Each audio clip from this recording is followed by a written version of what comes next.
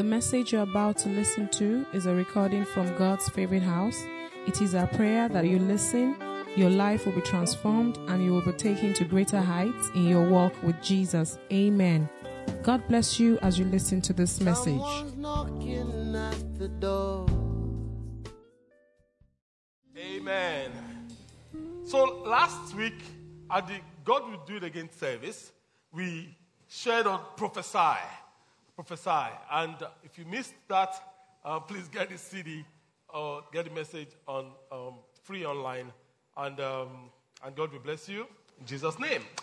Today we will be looking at occupy. So last week we looked at prophesy. Today we are looking at occupy, and next week, by the grace of God, we will be looking at multiply. Amen. Multiply.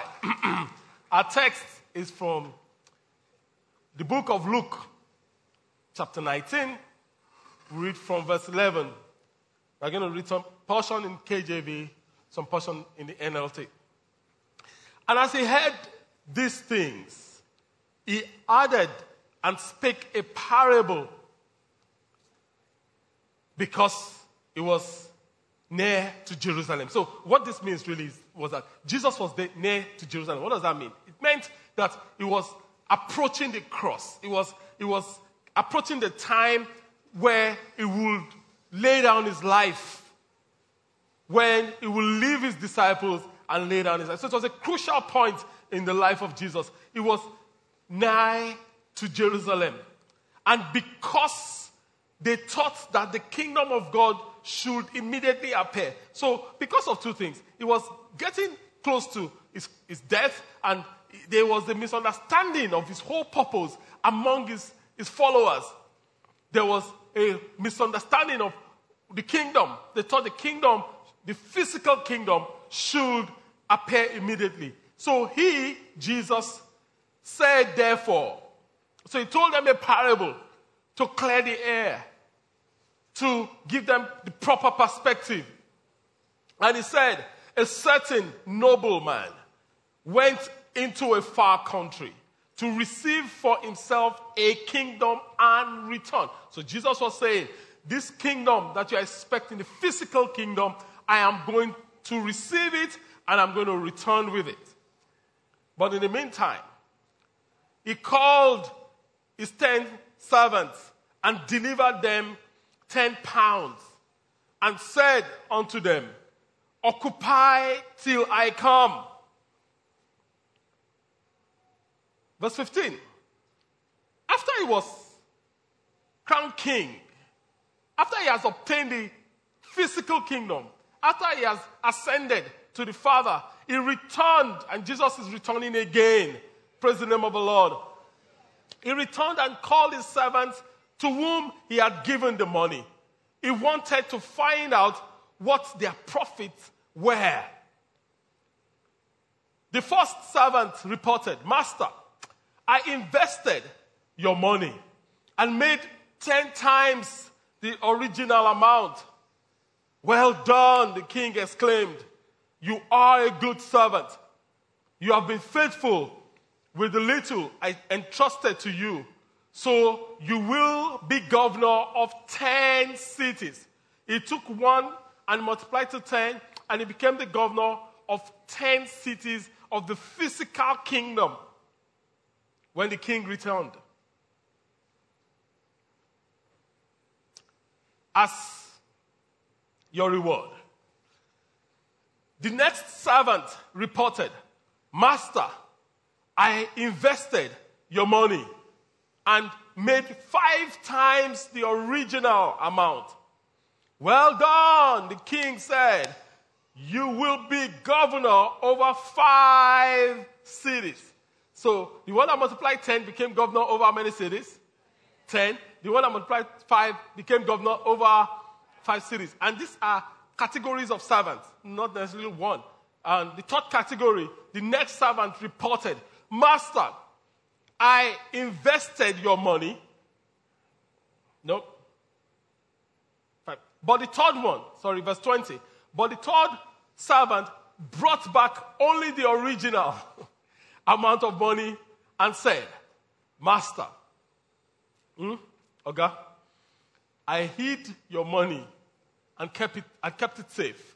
I was afraid because you are a hard man to deal with, taking what isn't yours and harvesting crops you didn't plant. You wicked servant, the king roared. Your words, your own very words, condemn you.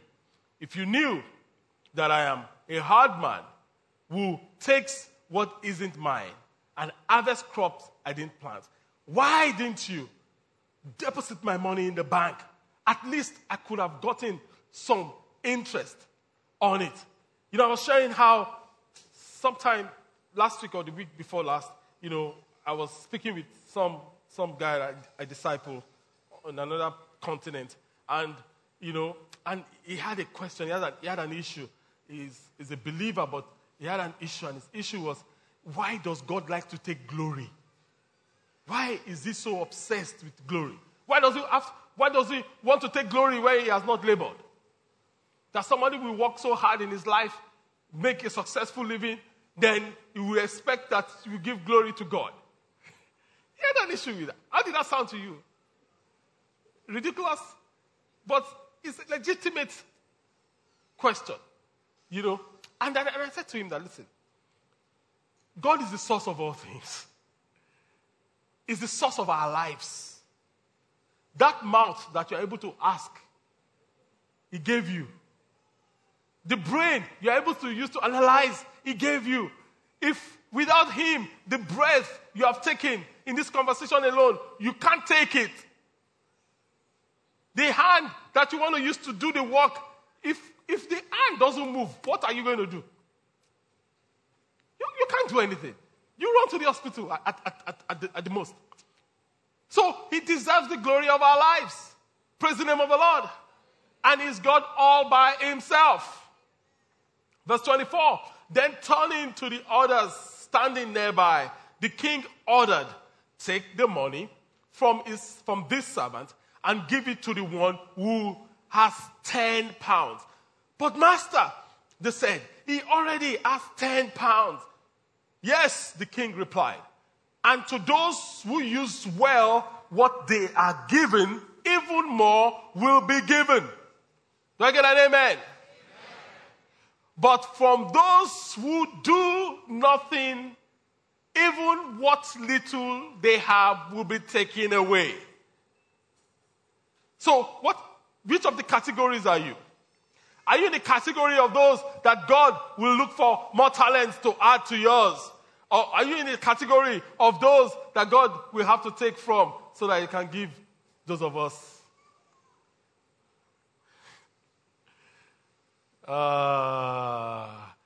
If God has blessed you, giving you a talent, giving you a gifting, it could be a treasure, it could be time availability, it could be a talent, and you don't use it, you are going to lose it.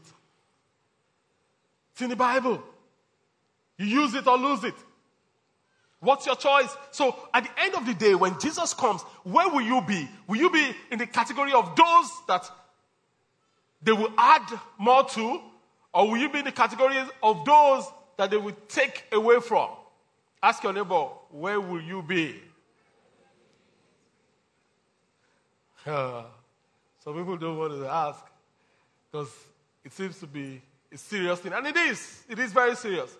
God is going to come and take account.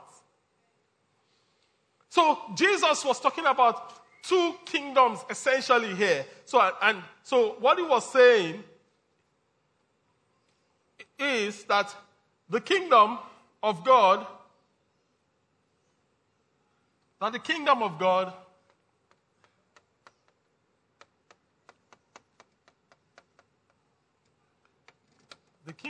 God has two expressions. The first is the visible kingdom. Now, this visible kingdom is what has been prophesied for centuries by Old Testament prophets, they all prophesied a time when God will rule on earth, when through the Messiah, physically on earth, and Jesus is going to rule physically on earth. Praise the name of the Lord. When he comes back, he's going to rule physically on earth. The headquarters is going to be Jerusalem. There's a lot of contention over Jerusalem. I don't know where your politics, international politics are or is, but Jesus is going to rule over everything. So the visible kingdom, and there is the invisible kingdom.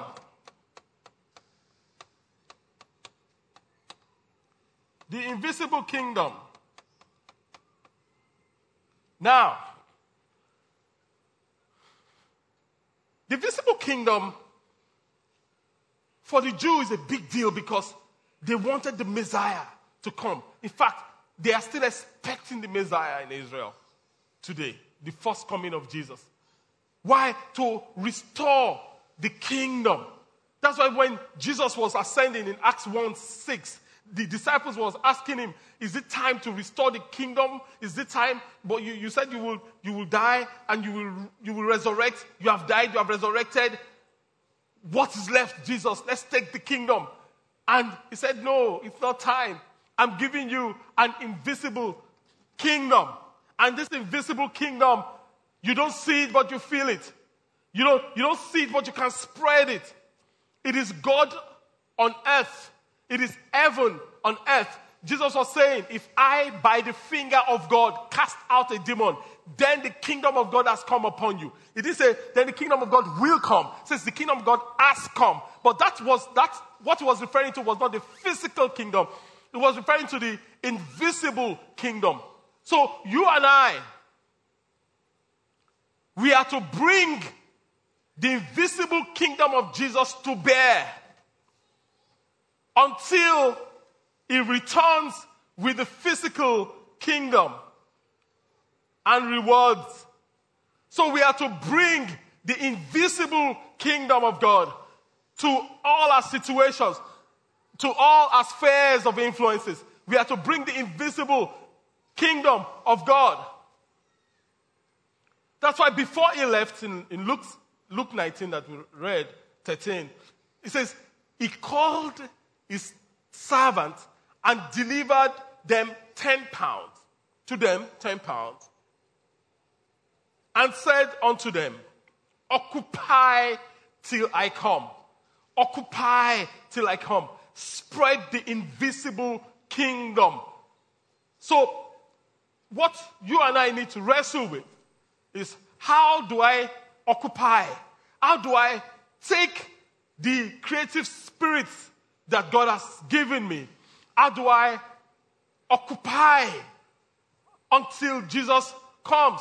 To occupy simply means to fill, to take over, to control, to fill, to take over, to control. How do I use the giftings that I have to fill, to take over for God and to control for God?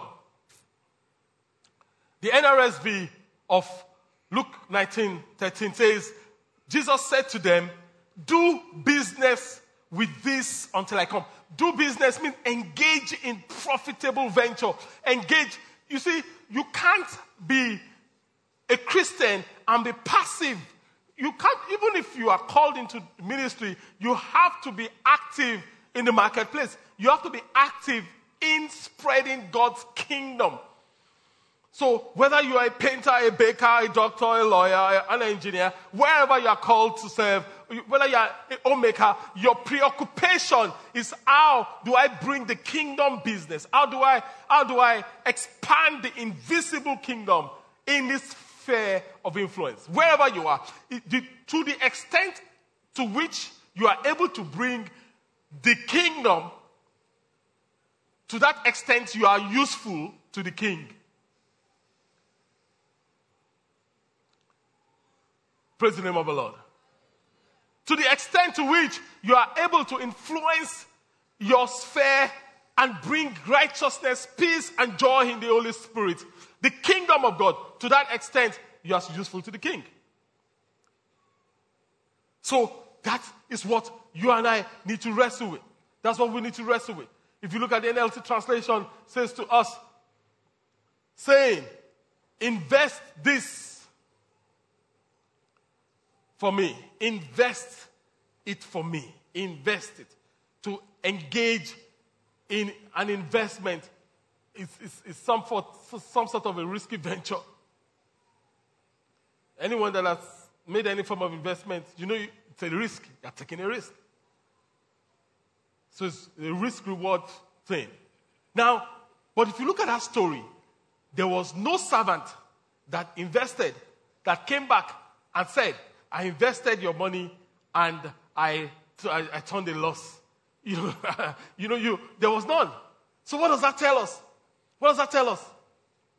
The only problem God has, number one, is for you not to take the risk. It's for you not to invest. It's for you not to occupy. It's for you not to be engaged. That's the only problem God has. That's number one. Number two, when you actually take the step in faith, in obedience to God, you never come short. You never come short. Every single time. Every single time. The times you come short, go and check. You took your own way. You took your own routes. You did it with your own brain.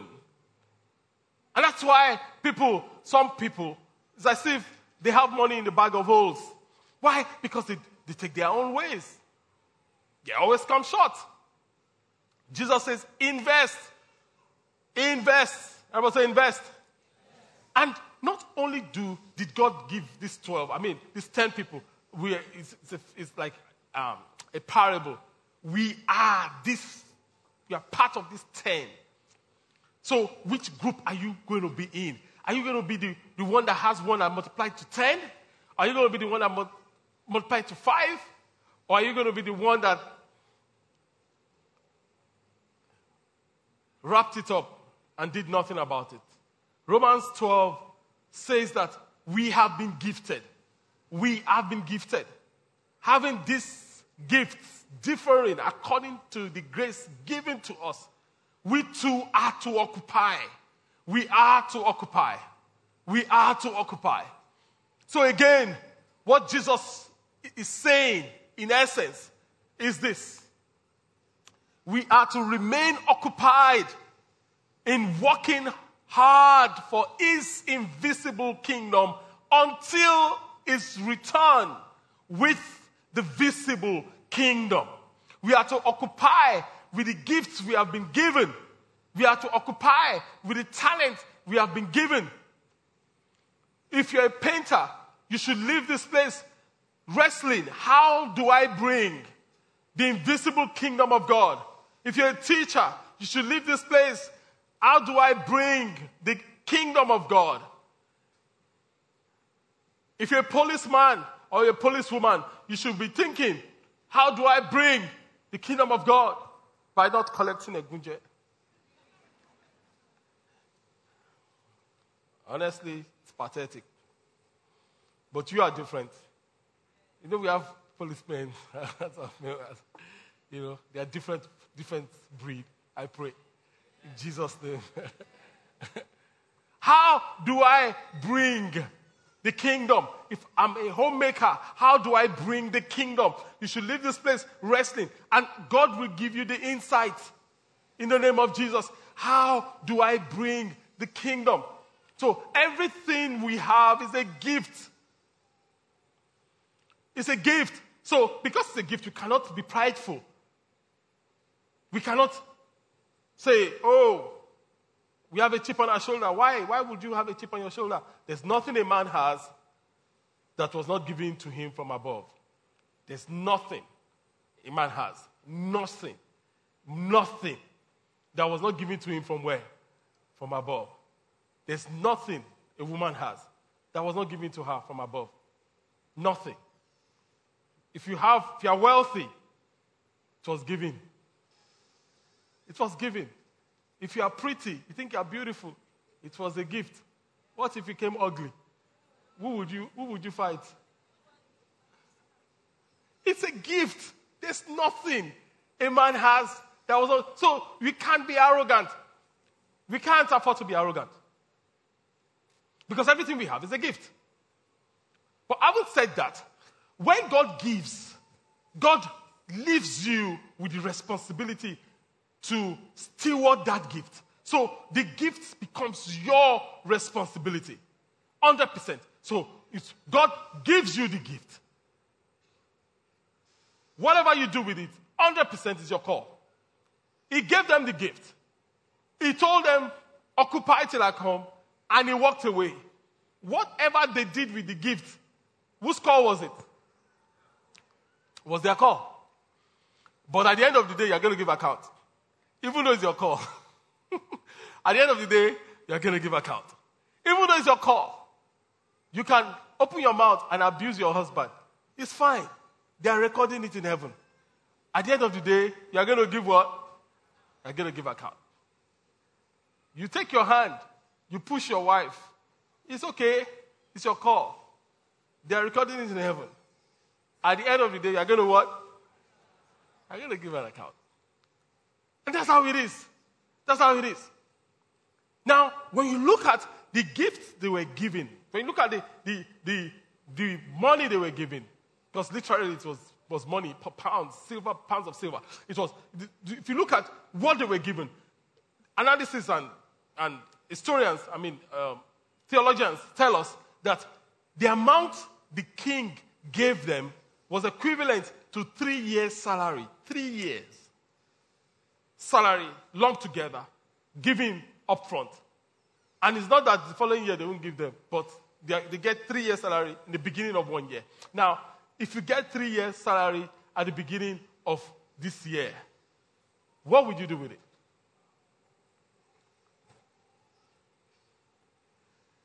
Whatever your income potential is per annum, multiply by 3. And see that, boom, boom, entering your account even right now. First service people they will receive it. Yeah, right, we're receiving it. But, God can do it. And I believe he will. Now, but that's not the point. The point is this. What will you do? What will you do? Oh, I need to buy that new car.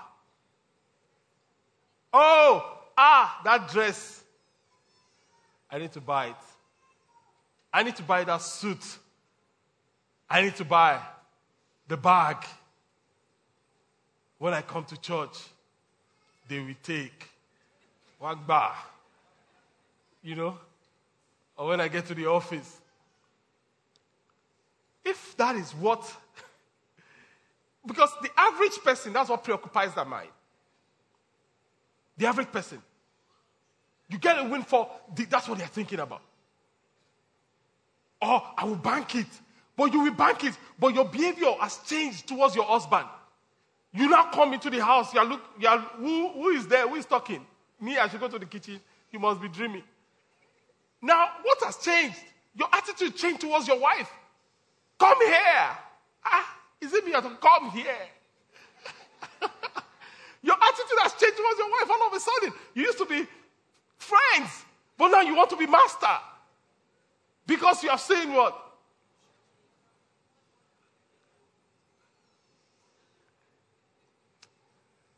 What Jesus is teaching us in this story is this. As much as the gift given to the servant it was just a seed. It was a seed. It was a seed. Now, no matter how big you think your income has been, or your bank account is, or is not, or whatever value it is, whatever you think you have is just a seed.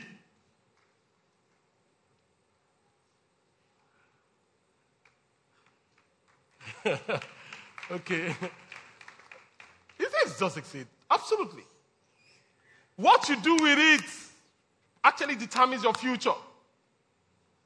What you do with it determines your future. So it's humbling because it was just a seed.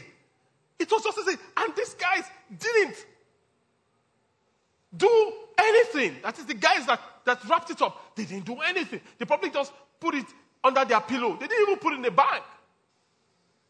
They didn't do anything with it.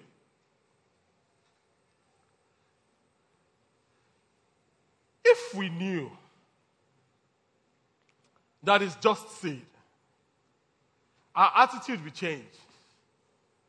If we knew that it's just seed, we will say, how can I be profitable? How can I activate this seed? How can this seed multiply? How? So how does seed get activated? Seed gets activated when it comes in contact with water. That's when seed gets activated. So if you have seed, it's not activated until it comes in contact with water.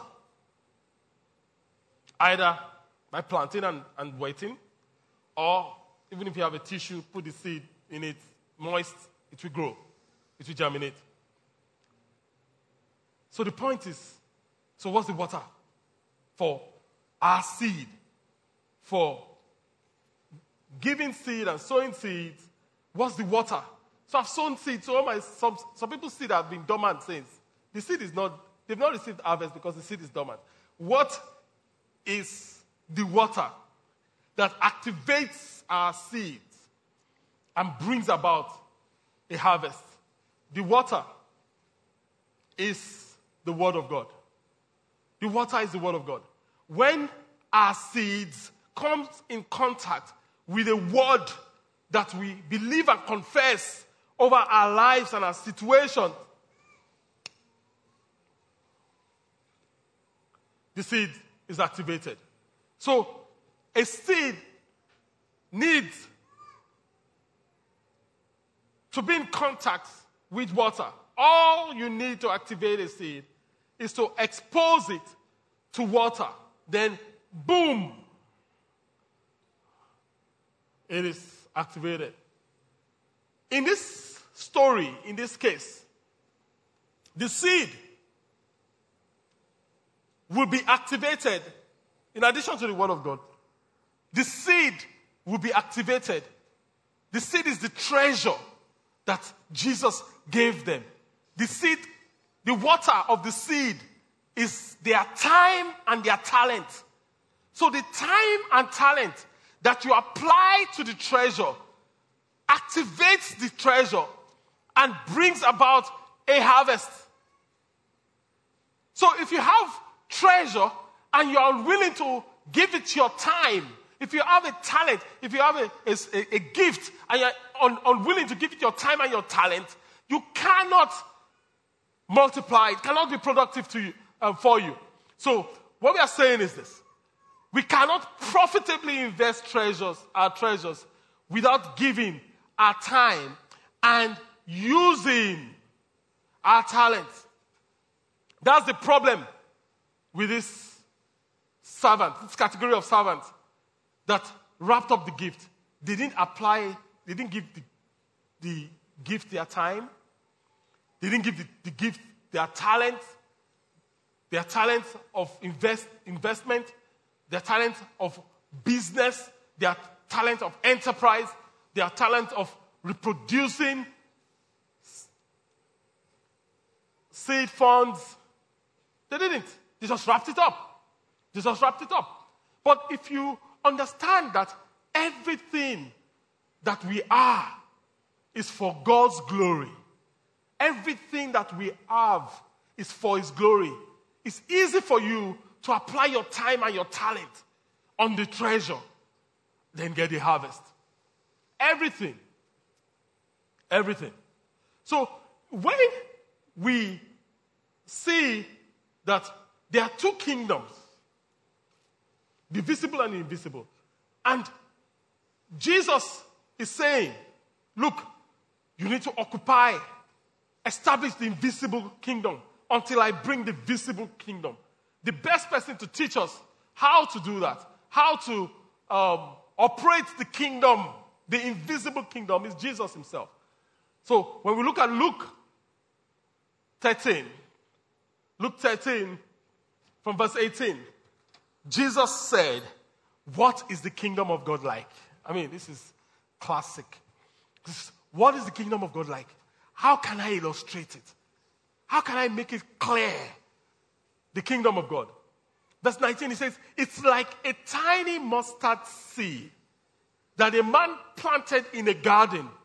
It grows and becomes a tree, and birds make their nest in its branches. So what's Jesus saying here? He's giving us the keys to occupy. He's giving us the keys of the kingdom. How to establish the kingdom. You could say, I'm a teacher. How do I establish the kingdom? How do I'm wrestling with that question. I'm an entrepreneur. I'm a solopreneur. I'm a writer. Oh, I'm a journalist. Oh, how do I? Jesus is saying, for you and I, if you look at that scripture, the tiny mustard seed that a man planted, where? In a garden. In a garden. The first thing is you need to take your territory to occupy. You need to take the territory. You need to take the territory. You can't, if you are putting seed in other people's gardens, when the harvest comes, you will discover that there's a reason it's their garden. But you're like, oh, but God, let me put the seed inside. Sorry. The owner of the territory takes the proceeds of the land. So the first thing you and I have to do is we have to take the territory. You have to take your territory. What is God setting before you? The first thing, before you begin to plant your seed, you have to secure the territory. You have to secure the territory. Deuteronomy chapter 2, verse 31, it says, Deuteronomy 2:31 says, then the Lord said to me, look, I have begun to hand the king of Sihon and his land, his territory, over to you. Begin to contend with him. Another translation says, contend with him. Begin to conquer. Now, begin to conquer and occupy his land. You have to contend before you can occupy. You have to conquer before you can occupy. So God is saying you need to get ready to fight.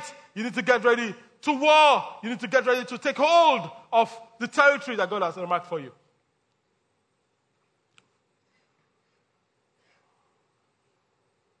Yes, we've prophesied. Yes, you have been prophesying. It's time to occupy.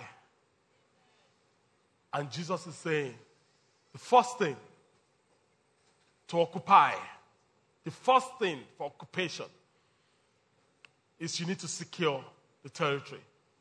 And you secure the territory by fighting. If there are no giants, the territory is not for you. It's not good enough. Praise the Lord. There will be giants. But you have to be ready to fight. Prophecies have gone forth, but fighting for occupation has to follow. 1 Timothy 1:18. This is Paul speaking to Timothy. He says, I am giving you these instructions, Timothy, my child, in accordance with the prophecies made earlier about you. Prophecies have gone forth about you, God's favorite house. Prophecy has gone forth about you individually.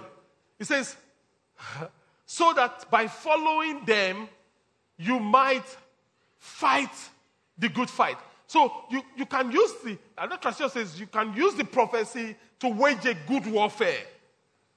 So the prophecies become the basis for the fight, not the excuse not to fight.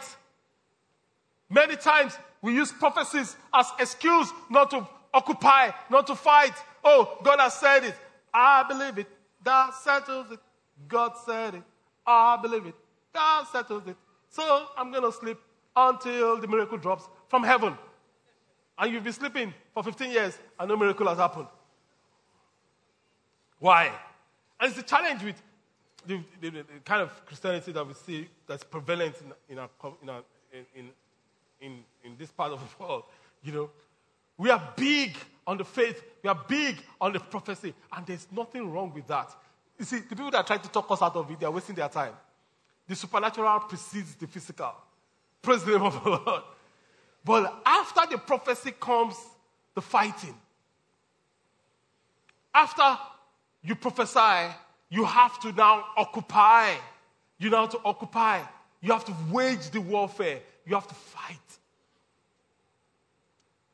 And the prophecy becomes the basis for the fight, not the excuse for not fighting. Numbers 13. Numbers 13:30.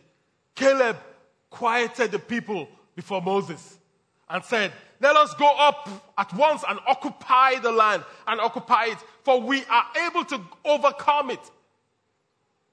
Then the men who had gone up with them said, we are not able to go up against these people, for they are stronger than we. And that's the challenge. Caleb was not looking at the strength of the people to determine whether he could take the land. Caleb was looking at the strength, of God. He was looking at the strength of his God. And you see, many times, until we get this in our spirit, we remain fearful. You remain fearful if you look at the Goliath and look at yourself. Like Eliab and Saul, you will say, oh, he's been a warrior since his youth. You stand no chance. But like David, if you look at your God, you would say, this one is bread for the fowls of the air. Why? Because the same God that defeated the lion, the same God that defeated the bear, that same God will bring down this Goliath. So David was looking at the strength of his God, not the size of Goliath. Praise the name of the Lord. So to occupy, number one, you what? You take territory. Number two, to occupy. After you've taken territory, what we see in that scripture is he planted. The guy planted. Be planted. Be planted. Be planted. Be planted. Luke 13, that we read, verse 18. Then Jesus said, what is the kingdom of God like? How can I illustrate it? It's like a tiny mustard seed that a man planted in a garden. A man planted in a garden. You have to be planted. You have to be planted. You have to be planted. To plant is a nice way of saying to die. Because when you plant a seed, the seed, first of all, dies. So to be planted is you have to yield yourself to die. To be planted in life, to be rooted, you have to, because the word of God says, except a corn of wheat falls to the ground and what? And dies. It abides alone. There cannot be fruitfulness without death. They can't. There can't be resurrection without death. You have to be planted. Praise the name of the Lord. You have to be what? You have to be planted. You have to be planted. If you don't want it, then you remain alone. Seed. The seed will just remain seed until it's planted and dies. And dies. It's uncomfortable, but the death is required. It's just like a woman. You want to be planted in a home. You want to be planted in a family. You want to raise a family. And you're saying, I don't want to be planted in any man's house. I will just be having from one man to another. After all, it's feminist. I'm a feminist. It's feminine rights. You know. Sorry. You have to be planted. You have to be planted. But if I'm to be planted, that means I have to die to my ego, to myself. But guess what? Don't look at the death, because you are not going to remain dead. You are going to bring forth life. Praise the name of the Lord. And you are going to be fruitful. So that's not the end in itself. But it's a necessary process. You have to die. Same thing goes to the man. You can't just say, if you want to raise a family, a responsible family, you can't just say, I will just be distributing my seed everywhere. I'm not going to be planted with any woman. I'm not going to be planted. You can't do that. If you do that, you will be anything but planted. But, Pastor, you don't understand. My married friends, they go through a lot. Some women are just unreasonable. Welcome to the real world. That's the real world. So, I might say women are unreasonable. Of course, women are unreasonable. Pastor, is that what you're saying? Absolutely. Women are unreasonable to men. Not unreasonable in themselves. To men. Doesn't make sense to us. I'm telling you, that's just how it is. Sometimes, you guys just don't make sense to us. I know that you're saying, Pastor, you two guys don't make sense. Absolutely. Now you're getting it. The point is this. We don't make sense to each other. But for that marriage to work, you have to die to yourself. You have to be planted. You have to be planted. You have to be planted. If you are just full of your own ego, full of your own ideas, it's not going to work. Going to work. You have to be planted. You have to be planted. You have to be. Same thing with reproduction. The sperm has to be planted. If it's not planted, nothing's going to happen. Same thing with school. You cannot graduate. You have to be planted in a school. You can't say, no, Pastor, I just want to be a floating scholar. I'll be a floating scholar.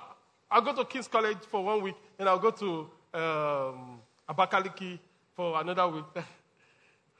You have to be planted. Same thing if you're a Christian. Every Christian should be planted in a local church. There's nothing like a floating Christian. If you're a Christian and you don't have a local church, you are an orphan on the way to being a vagabond. Ouch. It's hard. Yes, I know. Because when you are planted in a church, people are going to step on your toes. Oh, you're going to die to yourself. No, I can't take that. I can't take that from anybody. I want everybody to let us respect ourselves. That seed can be polished, can be washed, can be clean, can be shining, but it will not produce. Except a corn of wheat falls to the ground and does what? And dies. It abides alone. So a Christian without a local church is an orphan.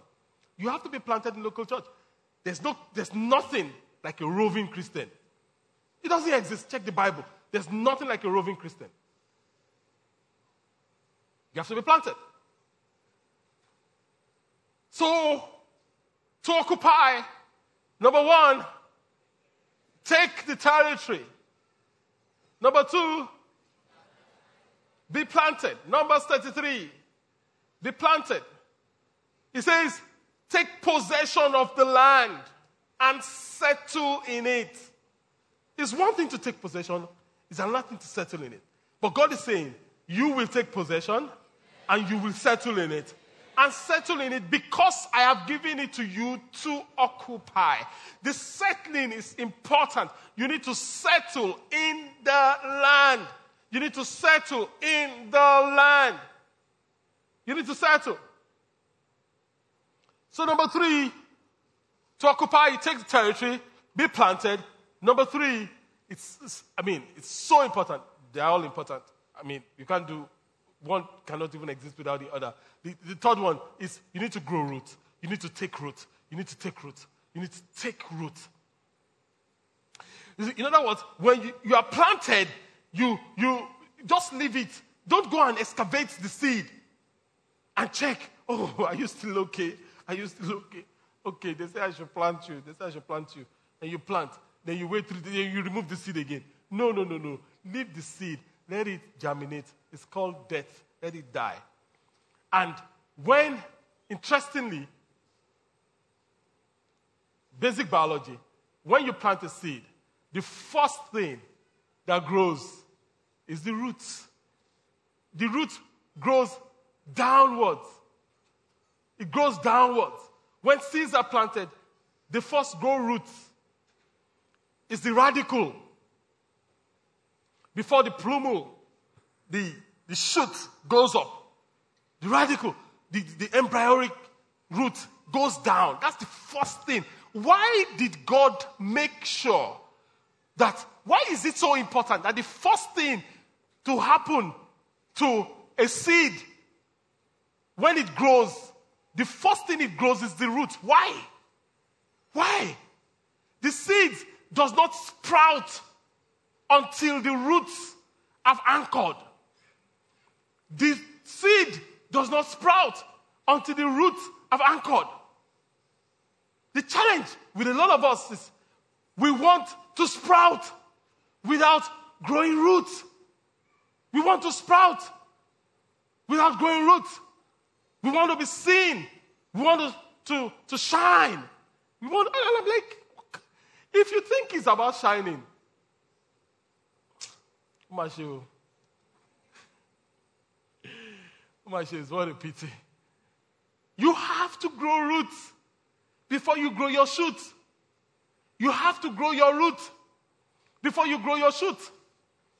A big challenge with our generation, it's a big blessing. Social media is a big blessing. It's very useful. But it's become an epidemic on the other hand, because a lot of people have lost themselves in social media. What knocks you off to sleep is social media. When you wake up, the first thing you check is become your God then. Really. Because the last person you should talk to and like is the Holy Spirit. The first person you should talk to when you wake up and like is who? It's God. So it's a challenge. We have people, it's good. It's good to, again, have a presence, show your pictures and everything. But sometimes, hide yourself. The part of the plant that arguably, every part is important, but it's the most important because it comes first, it stays there. When it's out, the plant is done. It's the root. It's the root. Grow your roots. When you grow your roots, it's not popular. When you grow your roots, it's in the obscurity. It's in obscurity. No one sees the roots. No one takes a selfie with the roots. We all want to take a selfie with the shoot. Fine. It's beautiful. It's flowering. It's fantastic. But you have to grow the roots. Because without the root, the roots, two major things the root does. Number one, it gives the plant stability, anchor. That's why a lot of people are losing ground. No roots. When the wind comes, what happens? Blows them away. Grow your roots. Second reason for growing the roots is you have access to resources that eyes cannot see. You have access to resources that eye cannot see. If you grow your roots, you have access to water and the minerals, but those things are not visible to the naked eye. But they're just seeing that you are fresh, you are shining, you are blossoming, as if you are not getting tired. Everything is just, check the roots. Check the roots. If you are quick to focus on the shoot without the roots. Asking for trouble. Asking for trouble. Asking for trouble. That's why many people today, and you see, are just like merry-go-round. Because there's no roots. Grow roots is painful sometimes. Many times. It's messy. The dirt is dirty. It's not beautiful. It's not comely. But you have to grow your roots. The time you take to grow your roots is not wasted time. Not at all. Not at all. You want to build a house, you pay the time, you pay the price with the foundation. If you don't, you pay the price when the building comes down. Whichever way you pay the price.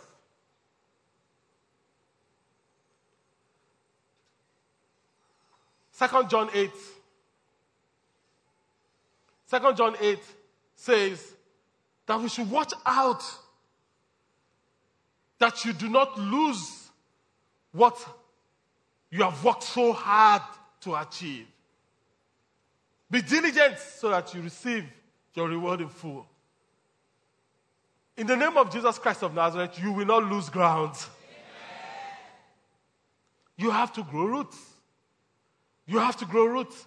You have to grow roots. You have to occupy that land. You have to send your roots deep down. Deep down. Deep down. And many times, it's hard work, but it's necessary. There are many people that God is doing a brilliant work, but it's in root stage. It's not, I've said before, in God's Favorite House, we've had when people say to us, "Oh, Pastor, let's do this." And I said to them, "No, we are not doing it." He says, "Why?" I said, "We are growing roots. It's not shoots. Year 1, we are growing roots. Year 2, Pastor, we must have grown roots enough. All the vigils, all the prayers, all the sacrifice. Year 2, I told them, we are still growing roots. Year 3, we are still growing roots. Year 4, we are still growing roots. What about year 5? Yes, we are still growing roots. Year 6, we are still growing roots. Year 7, oh, year of perfection. Let's do this, let's do that. We are still growing roots. Year 8, surely, new beginnings. I say to them, we are still growing roots. Our time has not come, but our time will come. Praise the name of the Lord. Our time will come. We are grateful to God. I shared it at the ATM service. We are grateful to God, for favor and good people, Someone brought in NTA here on Sunday at the God Renewing service. They were here, they covered it, they had a slot. Praise God. Now, but you wouldn't know. Did you know they were here? You wouldn't know. So after the service, the crew, they came to me and they wanted an interview. And I said, I respectfully declined, and I asked Pastor Richard to do the interview because we are still growing roots. And that's the truth. And I thought, Pastor, what are you saying? This is not root, this is shoot. It depends on how far you are going.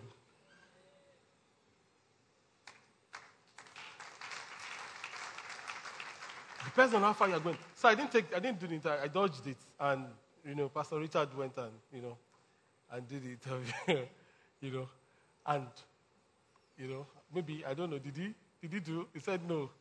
They didn't agree to interview you. Anyway,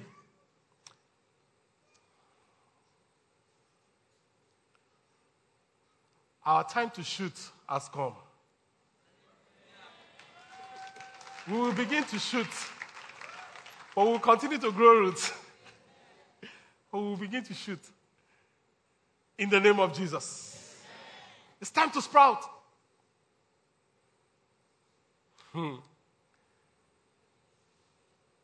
In your life, this time of losing grounds have come to an end. In the mighty name of Jesus.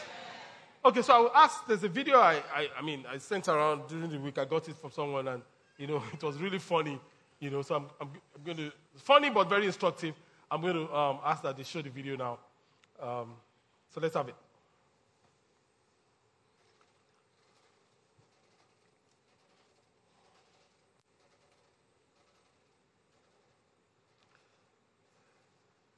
This is in Canada. The street is icy. They're trying to walk up the street. And this is a wise man that has designed a way of making progress.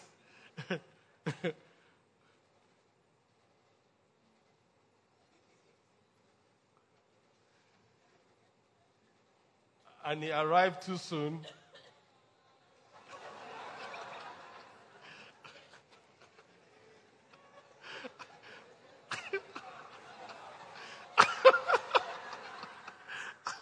All the grounds he got, boom, gone.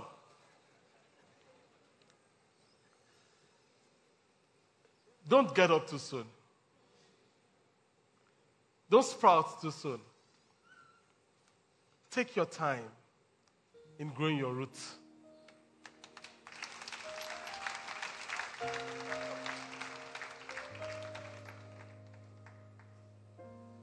Take the territory, be planted, take the roots, and grow. Luke 13 clearly says, Jesus said to them, what is the kingdom of God like? How can I illustrate it? It is like a tiny mustard seed that a man planted in a garden, and it grows. You have to grow. You have to grow. In fact, growth will be inevitable if you do the first three things. In God, you will just grow. And you have to remember that it's stewardship. You will give account. In Luke 19:13, Jesus said, occupy till I come. How long should we occupy? How long should you read your Bible? Till you overcome the depression? Till you overcome the dark parts of people? They have Bible reading, confession until they overcome a problem, then they go to sleep. Occupy till I come. How long should I be faithful and pay my tithes? Till Jesus comes. Should I be faithful financially until I get out of debt? Some people want to get out of debt. Till Jesus comes. NRSV puts it this way. It says, do business with this until I come back. NLT puts it this way. He's saying to them, invest this for me. For me. For who? For him. So the territory we are taking for who? For him. We are taking for him. We have been planted. The planting that is taking place, we are doing it for who?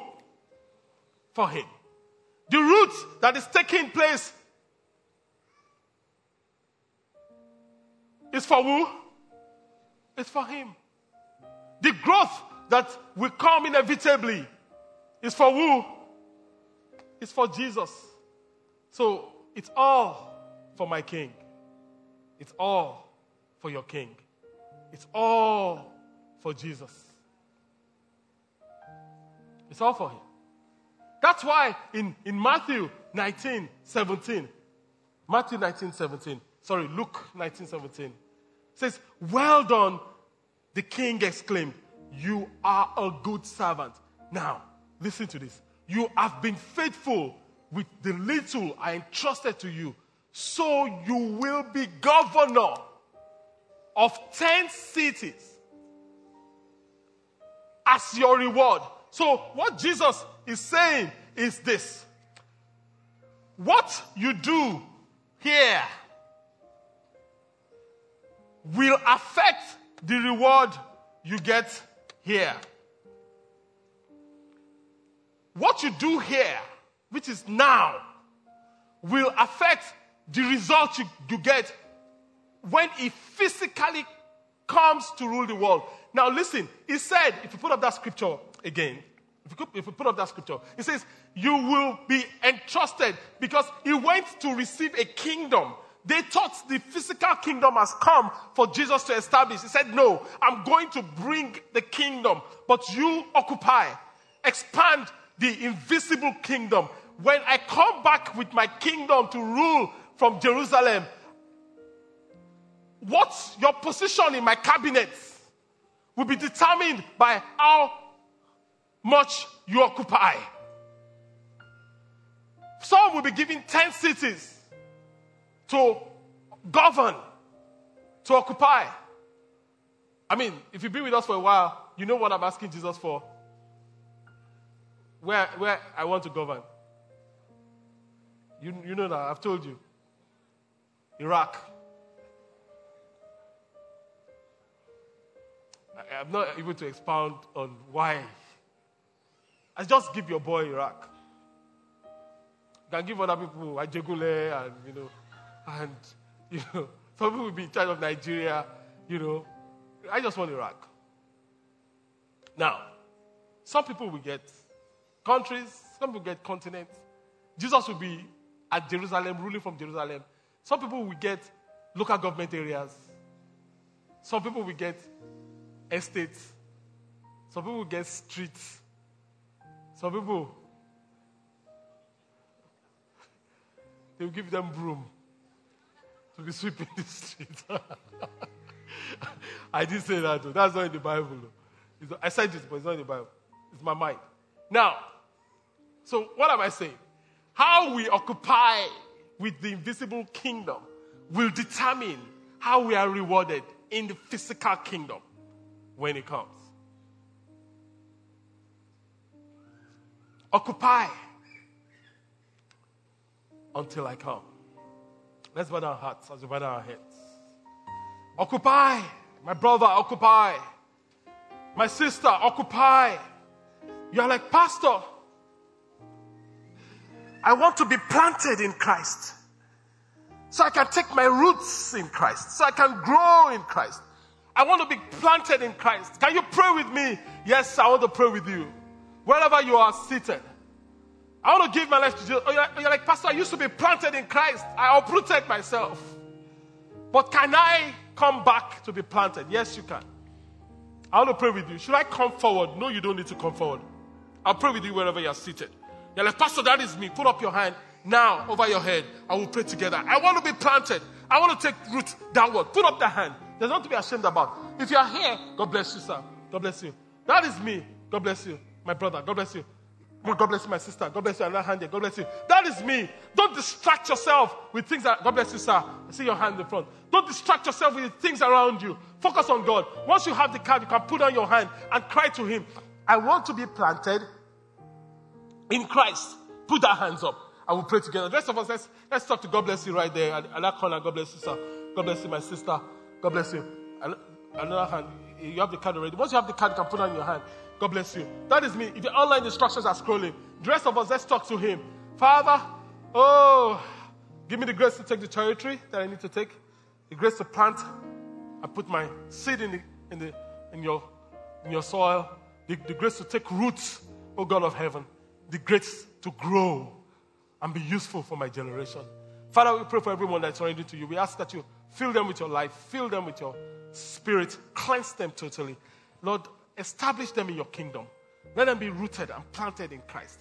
Let them grow in grace and let your name be glorified. Honor and glory we give unto you. In Jesus' mighty name, we are prayed. Amen. Let's put our hands together for the Lord. For His kindness, His mercies, His compassion.